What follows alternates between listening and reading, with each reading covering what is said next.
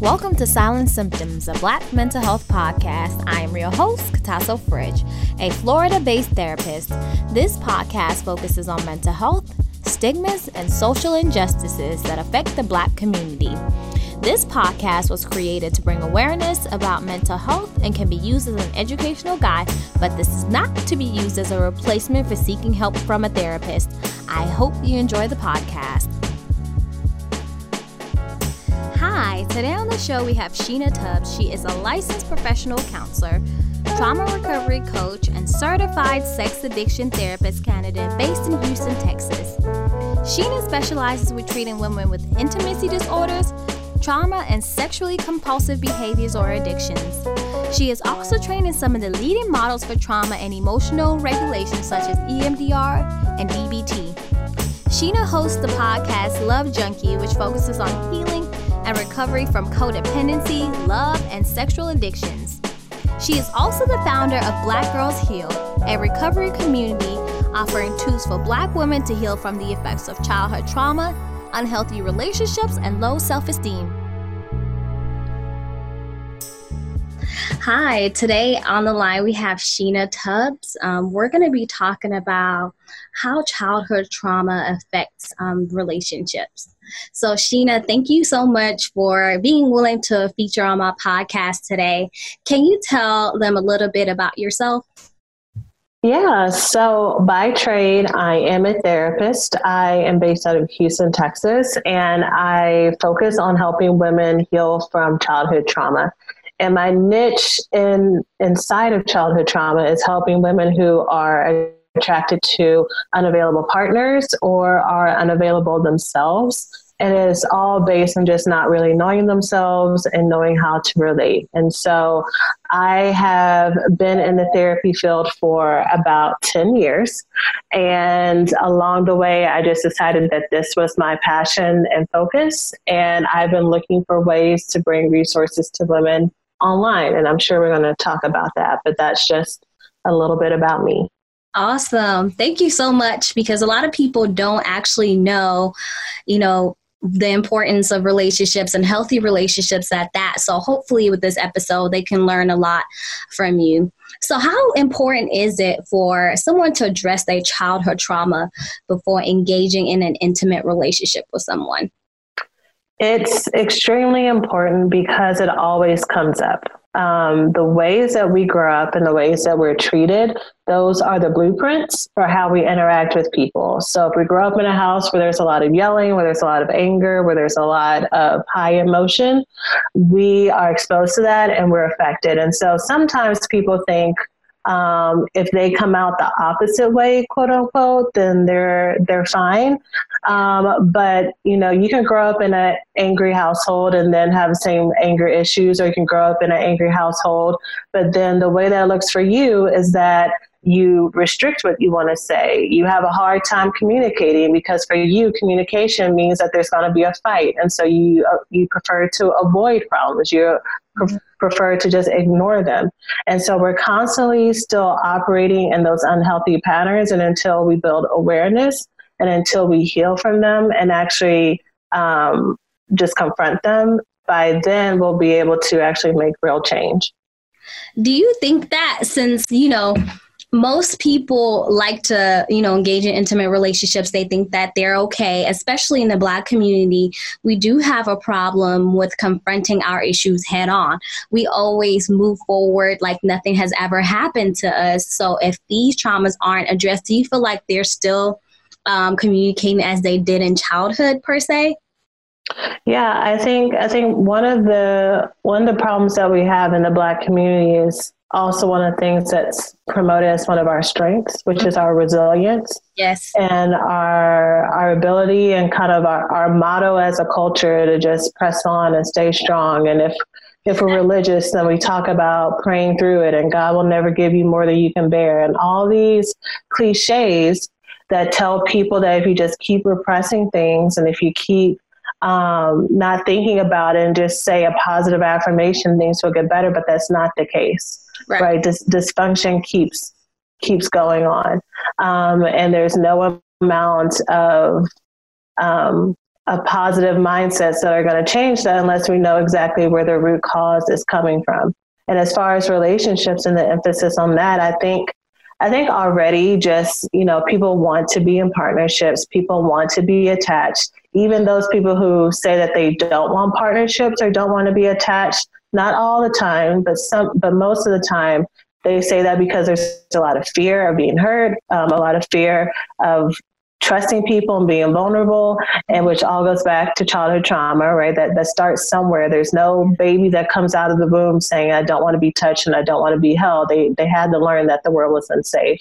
But I think going back to the relationships part, I think just, especially now in our age of social media, and, there's always a sitcom or a movie or something about relationships, going back to religion and churches, there's always sermons about coupleship and marriage, and there's not really anything for singles. And so it's always in people's face that once you get in a partnership that you'll be full and whole. But really, that's not the case at all. All you do is you just bring one more person into the dysfunction that you may already have, and it makes it that much harder. Right. And I always say that, in those types of relationships, like when you come with your U-Haul, is it unpacked, or you just have a U-Haul full of junk that you're just going to dump inside a brand new home, which is a new relationship? A lot of people don't want to address their trauma because they feel like, okay, I'm in a new situation. We're just going to work together and try to do it.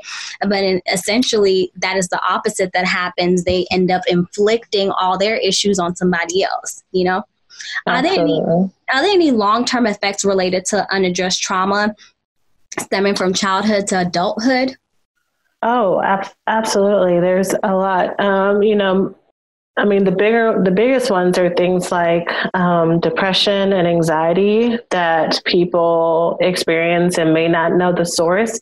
And the reason why people may not know the source is if they have a childhood where there's chronic stress or chronic trauma, then what happens is it all gets blurred together into something that's called complex PTSD, to where your feelings get all mixed up. You don't really know, that you're feeling something, but you can't really place it, and you can't even place where it started.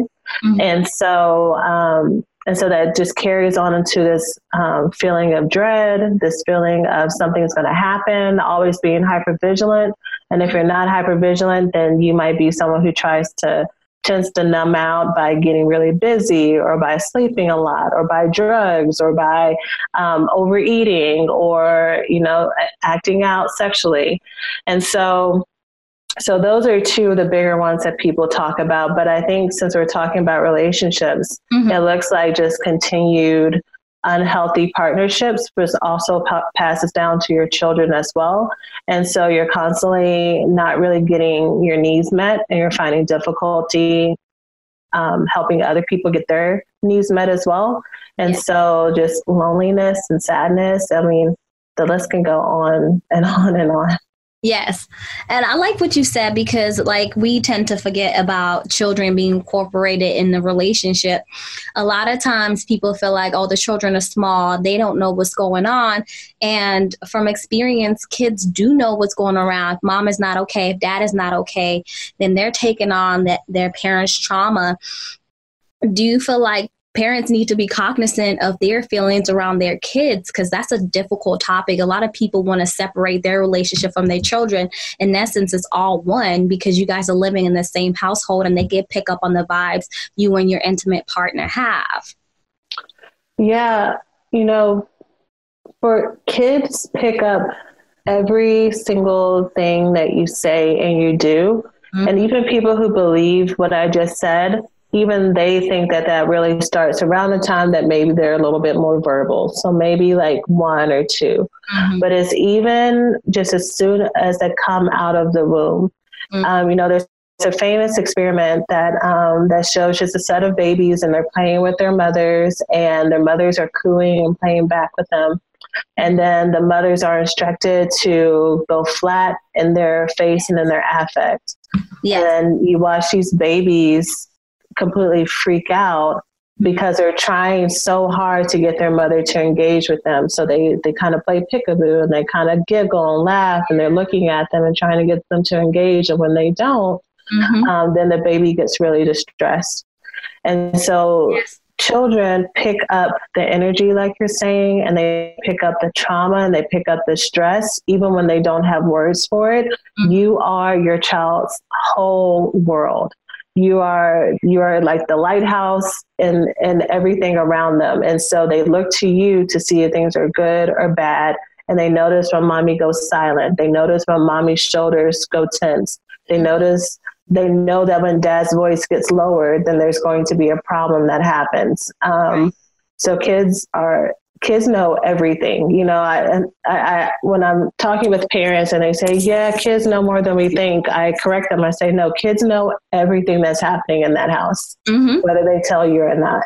Right. They know everything. They pick up all the vibes there. That's why they can act out everything that their parents do from school, and some of the behaviors that are displayed is something they probably picked up from the home, because parents like to shift the narrative away from the kids and make it about themselves. No, my child doesn't know what's going on. We're okay, especially in domestic violence situation. I know I'm straying a little bit, but in domestic violence situation, because I have had cases where DCF was involved. They're like, oh, but why are my kids being taken away? They weren't getting hit, but the exposure to that can cause long-term trauma for the kids. And then in essence, they become the abuser or they get abused in the process, you know? Yeah. If I may, I think the main form of abuse that I see that affects everybody that doesn't get the impact and focus it needs is childhood emotional neglect. Yes. Because when people talk about trauma, they tend to think of things like physical abuse and sexual abuse, emotional and verbal abuse. But emotional neglect happens in the homes where both parents might be present, where people go to football games, where people are there bringing home money and there's food on the table.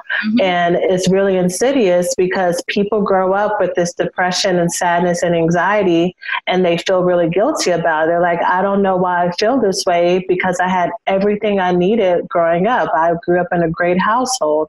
But what emotional neglect looks like is when you're in pain, when you need a hug, when you need affirmation that your parent says, well, just suck it up.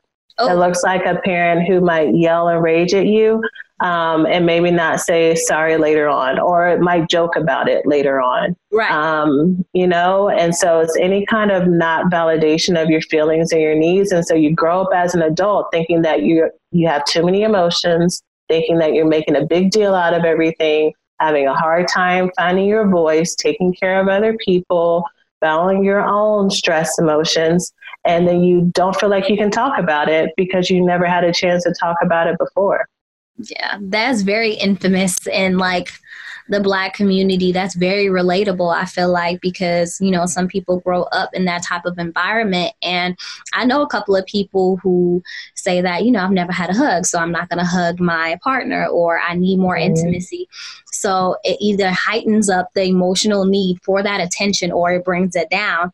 So, you know, finding that balance and figuring it out in relationships is so difficult for most people.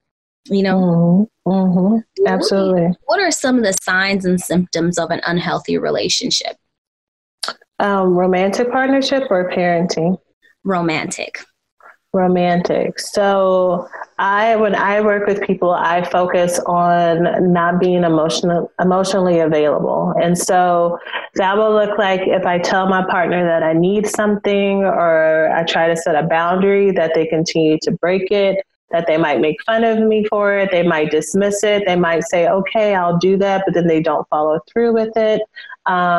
It looks like emotionally available also looks like someone who may seem like the perfect partner, but they don't have time for you. So they're always, and it doesn't have to be something bad. It could be that, sometimes it is because they're acting out and cheating on you and having outside partners, but sometimes the mistress could be work.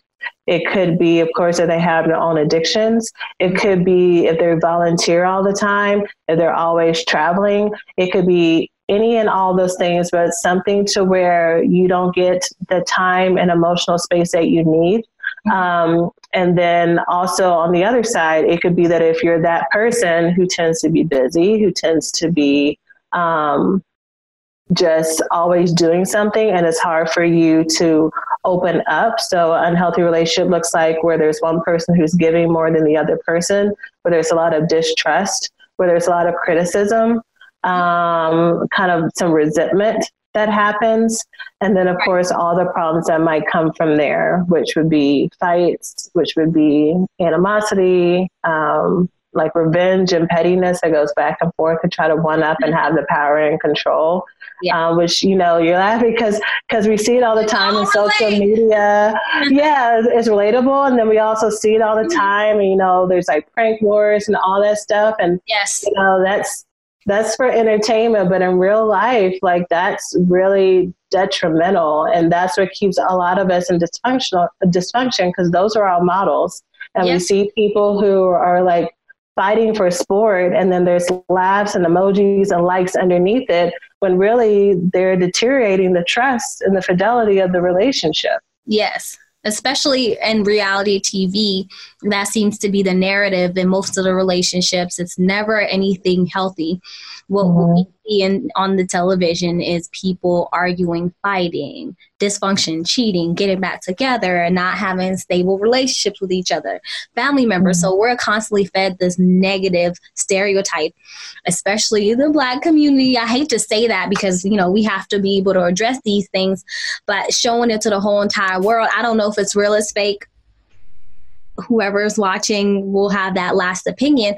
But what we always see is always a negative side of relationships. And I know that there's some people who have shown us, positive relationships on television, but we're constantly being fed the negative.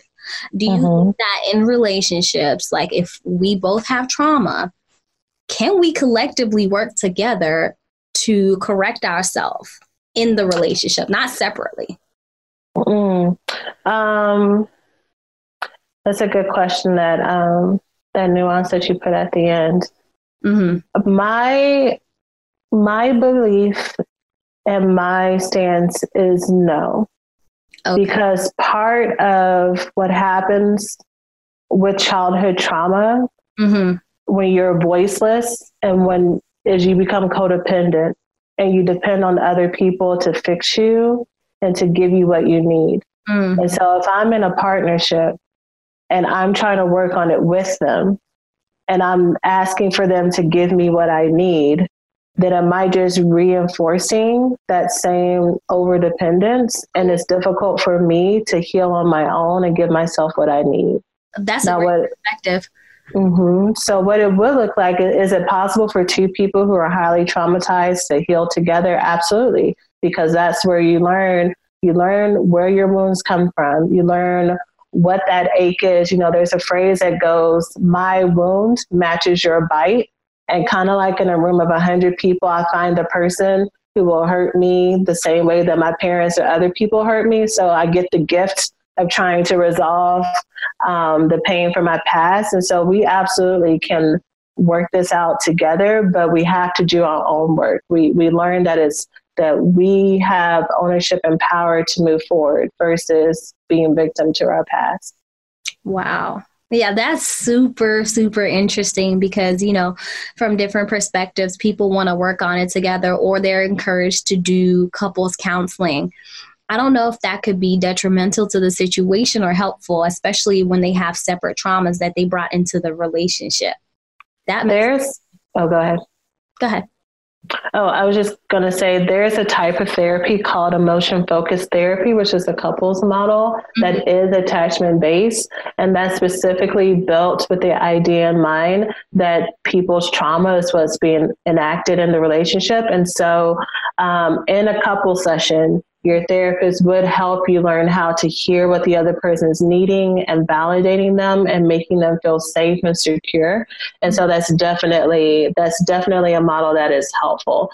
I think one of the reasons, now I did start off as a marriage and family therapist, but the reason why I have kind of strayed away from that and now I just focus on women individually is because I see how much better people can get when they have the space to figure it out themselves. Because even with, the best the best circumstances, you can get triggered in a session. Then we spend the whole time talking about that versus going to the reason why you were triggered in the first place so that you can point that out and figure out, okay, this is not my husband that's pissing me off. This is something that happened when I was 6 years old and I'm punishing him for it. So every time that occurs, you have that home base to know this is me and not them. And so there's no right or wrong. I've just learned that for me and for the ways that I like to do it. I rather work with people individually versus in coupleship. That makes a lot of sense. So how can one learn how to be valued and respected in an intimate relationship? Is there such a thing? Oh, absolutely. I think people who have high self-esteem and people who have a high sense of worth, that happens pretty much automatically because they're in relationships with people who respect them and value them. And if there's a person who does not, then they exit the relationship because they value themselves. For someone who struggles with their self-esteem and tends to be more dependent, like I was mentioning earlier, for them, they need to figure out what they are worth. They need to believe it themselves and start setting boundaries. And once you set boundaries with people, you teach people how to treat you.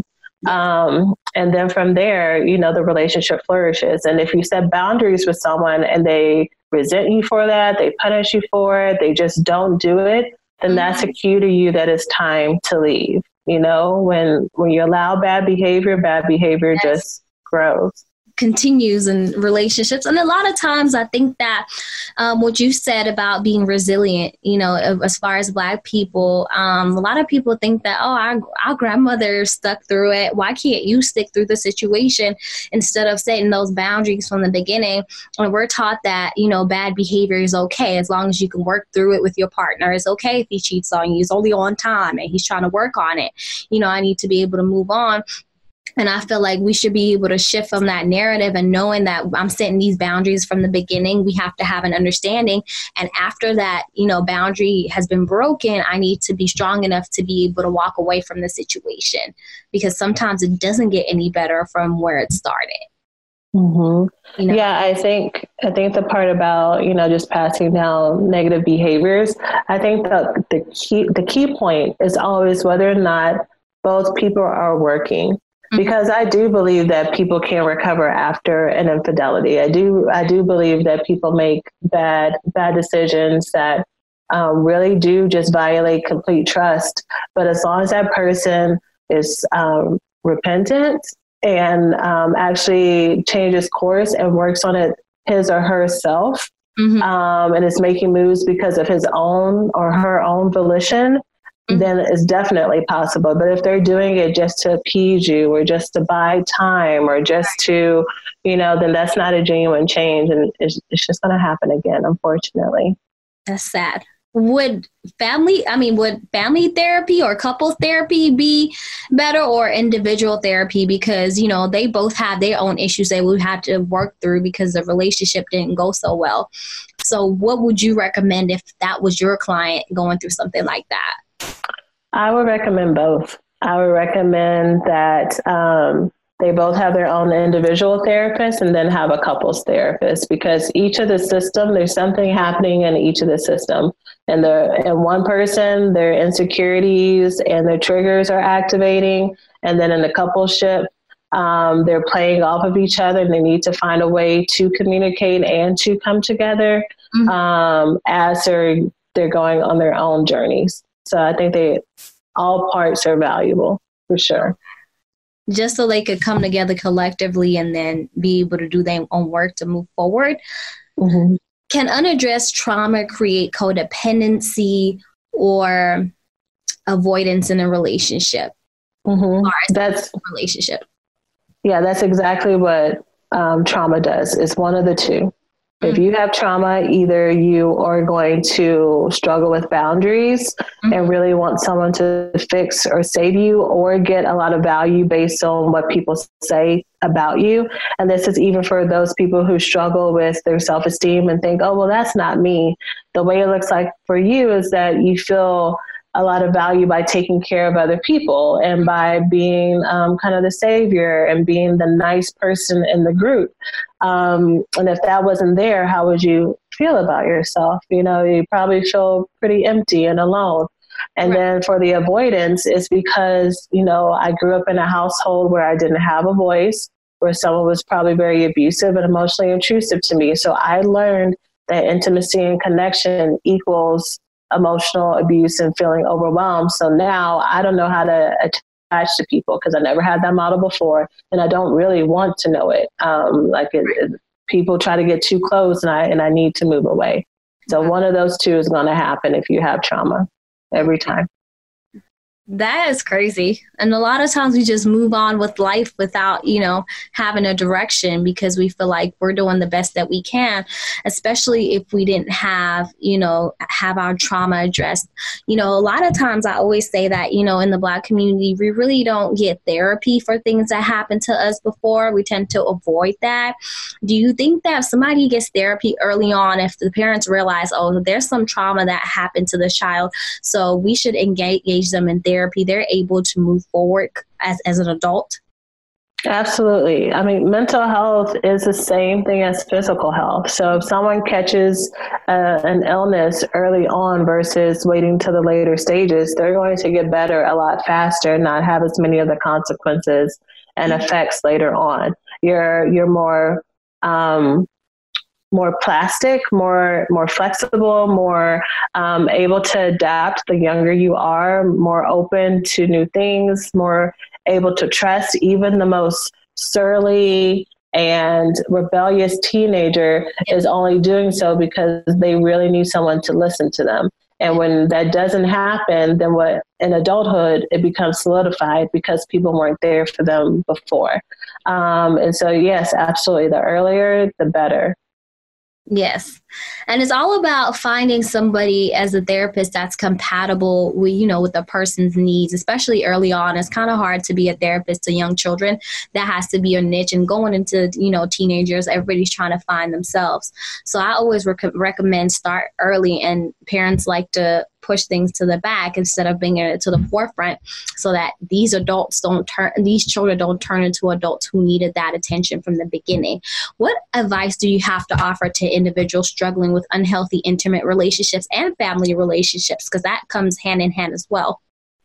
Yeah. So real quick before I answer that, for any parents who are listening and are thinking about their child in therapy, one of the things that I ran into when I was doing a lot of family therapy or a lot of teen therapy is that the issues always go back to the family, obviously, which is what we're talking about right now. Mm-hmm. And there was always, for the most part, there was a lot of resistance from parents to look at their own stuff because they brought their teenager to me to fix. And their teenager was the one with the problem, and their teenager was the issue. And I understand that a lot of that is because, you know, we passed down our traumas. And so that defensiveness was like, well, there's nothing with me because subconsciously they didn't want to go to that place. Right. And then also just being a parent is so overwhelming. And so you're dealing with a child that's probably like, either you're very scared because they're depressed and suicidal and you feel very helpless, or they're acting on, they're rebellious and they're cussing you out and like you feel really overwhelmed there. And then you have one more person coming and telling you that you did something wrong. You don't want to hear all that. Yep. And so I say that to validate the experience of being a parent, but then also to say that if the system has something that's not working in it, that's making everybody not well, it's worth going to that place so that you can finally have peace. And if you have a therapist who says, hey, let's look at the way that you're talking to your child, or let's look at the amount of hours that you're putting in, or let's be in the room and just let your child have their say without interrupting them or punishing them or telling them they're ungrateful, then do that.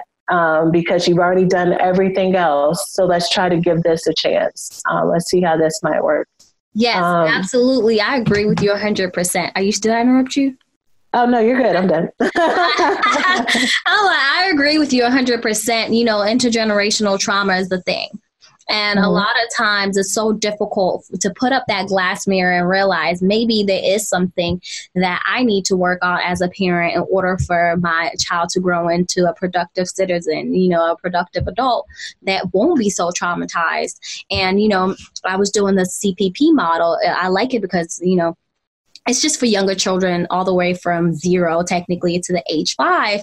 They always encourage the parent to be in the sessions for the small babies and to address their trauma, talk about how were you traumatized and how does that relate to your child, even at that small age. Because a lot of times, like I said before, parents think my baby's so small, they don't know what's going on. But they say kids do carry trauma in their body, and they're not desensitized to what's going on around you. So, parents need to incorporate, themselves in family therapy to address their issue or do something separately, because especially teenagers, it's so difficult. I find most of the time when I have clients, like the parents, I feel like they feel like giving up. They wait till the very end when it's almost that time when they're like, I'm going to kick them out. There's nothing I can do to help them out. I'm done. But then again, it's like, okay, how are you addressing your teenage boy, your teenage girl? What happened to you and why are you reacting this way? And they get offended, but no, it's not to, cause any issues with what you're doing as a parent. Is to try to make you realize we're looking at the whole picture, not just half. And we have to analyze why those behaviors are happening within your family system, Absolutely. So going back to that other question, what advice would you offer people struggling with healthy relationships? I think we just kind of touched on it with this topic, intimate and, regular family relationships. I think just being open to have the courage to say that there's a problem is a good first start, and to be open to looking for a solution that's different than what you've already tried to do, than what your best friend told you to do, than what your mom, your pastor, all the whole list of people that we go to versus going to a mental health professional is so important. And also, this is not the question that you asked, but it's just something that comes to mind. I think because us as Black people, we're just now, thankfully, like podcasts like yours and a lot of the other bigger ones like Therapy for Black Girls and all that stuff are doing a whole lot to just reduce the stigma of mental health in the Black community. But I think because we're so behind when it comes to not only accessing this as a resource, but paying for it, there's also a lot of pushback, because at the end of the day, people see, some people, not all people, see therapists as just people who just talk for a living without really any professionalism and skill, which is why they feel like they can go to their mamas and their grandmothers and their pastors and everybody else, like it's all the same. So why would I go to a therapist? No. And you go to a mental health professional because they are just that, because they have training, because they can literally look at what's going on with you and diagnose you and give you a pathway out. And they are going to hold space for you and not judge you and not shame you, and just let you feel and do what you need to do.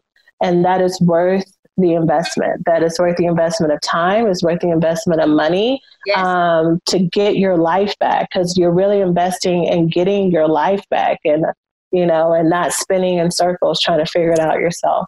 And stop asking, please, people, if you're listening right now, please stop asking for advice from people who have personal gain in your life. Your mom, your pastor. I think the pastor one is almost as famous as, asking your mom's sister or friend, because they feel like, religion, we have to focus on this. I mean, I've had a couple of clients who, were referred to me, and then they're like, I don't even want to, I call them for the consult. They're like, I don't even want to get therapy from anyone. I'd rather go to my pastor. And I see that a lot in, the Black community. We rely on people who don't have specialized training, like mental health professionals. Pastors are trained in their lane to preach on Sunday, but not to provide mental health services. Now, however, that's not to say that some aren't, but for the most part, they aren't. And they have personal gain because they know you personally and they want to see you do well. A therapist, we want you to do well, but at the end of the day, there's no bias in the situation. The advice is not coming from a place of, oh, you know, Rodney did this to me, so, you know, you should handle it like this, because every situation is different. Mm-hmm. Yeah. And pastors have trauma. Yes. So it's not even just personal gain. What happens a lot is that they pass on their own bias and their own beliefs that they're able to support via scripture, whether the scripture is like accurate or not, that they're using, you know, it's based on their own perspective. And so they're encouraging you to do a broken behavior that was well-intentioned and well-meaning, but it's still not healthy. Exactly. And then you're stuck there because the pastor told you to. And then on top of that, you feel shame and guilt because that means your faith isn't strong enough. And that means that you're not doing it right. And it's just multiplied on top of everything else. Yes. And like I wrote on my podcast page, I was like, religion versus therapy, those two can coincide. That doesn't mean that if you go through a therapist, you don't have faith. That doesn't mean that at all. This is just saying that you're taking care of your mental health. You feel like that's important and you can still have faith in between. That doesn't say that negate being a Christian, Muslim, or whatever the case may be. This is just saying I have to focus on something greater. I have to, you know, lean on someone or lean on my therapist and go beyond just the religion thing. You know, so don't think your faith is being tested in this situation. So, Sheena, how can people reach out to you to find out more about your efforts and what you're doing right now in, you know, the community as a mental health professional? Can you tell them a little bit about that? Yeah, so I've created my own platform to help just build accessibility as far as support for childhood trauma. And it's through, it's named Black Girls Heal. And it's a website and it's an online community. And there's a core course called the Trauma Recovery School, where I literally walk women through going through their family histories, different skills they can use to help with triggers, rebuilding their self-esteem, rebuilding boundaries, breaking down problems and relationship issues, getting practice with that and online coaching. And I created it for two reasons. Well, actually, maybe three. I mean, the first reason is when I was working on this stuff for, I call it love addiction, when women are in these perpetual unhealthy relationships. Because what happens is I think most people can relate to having one really toxic relationship where they get caught up in stuff. But someone who's a love addict is every single person they meet it just turns out in destruction, and they have a hard time. They can't break that pattern. And so when I was helping women with that, I found, and knowing that it goes back to childhood trauma, there was nothing for women of color. It's nothing for Black women. And so I was like, okay. Tell me about it. I was like, okay, I'm going to create my own. Yeah. And then the second thing was, you know, I love being a therapist. I would imagine that you love being a therapist. And at the same time, I feel like there's a lot of information. There's a lot of skills that we can't give people because we're limited to 40 or 45 minutes. So I wanted to give people a platform to where they could get access to support outside of that small window, that they could get skills that they could use, because even when we utilize that time, a lot of time it's just spent talking and holding space. And so we don't have time to say, okay, do this when this happens, because, you know, we're crying and that crying is great, but it doesn't really help you for the other 23 hours. And so to have people have the full session and there's nothing to be done after that. Yeah. And like people are in need. So to give people something to do for those other 23 hours. And then also just my mission is, I just feel like, access to mental health is harder than it needs to be. And I feel that way for like physical health too, just like the medical system. And if I could give people a program where they can have everything that they would need to help supplement therapy or while they're looking for a therapist, that's what I wanted to do. So people can find me. That's a long way to answer. People can find me on the website is called blackgirlsheal.org, or on Instagram at blackgirlsheal_. And also on Facebook at Black Girls Heal. And if they want to know more about just the love addiction part, they can find me at SheenaTubbs.com or on Instagram at SheenaTubbs. That is awesome. Thank you so much for trying to, advance the efforts of Black women. And yes, we do heal. And I like that name so much because that's very relatable. Like you said, the resources are not there for us Black women. And, coming around, and that's part of the reason why I created this podcast, because I felt like Black mental health wasn't, an option for a lot of people. It wasn't talked about. Everybody was just going through the motions to learn how to get through things day by day.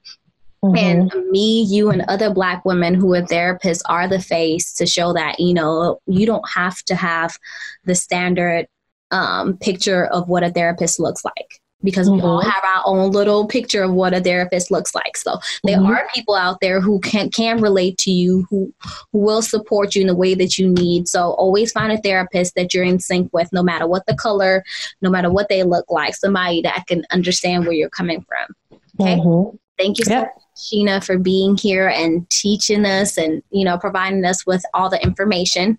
So Sheena told you guys where to find her. Thank you so much for tuning into Silent Symptoms, the Black Mental Health Podcast. Thank you very much. Thank you for tuning in. Please be sure to like, share, and subscribe to our podcast. You can catch us on Anchor and all your favorite media streams. Follow us on Instagram, Facebook, and YouTube at Silent Symptoms Podcast. Let us know if you have any feedback or topics that you would like to hear.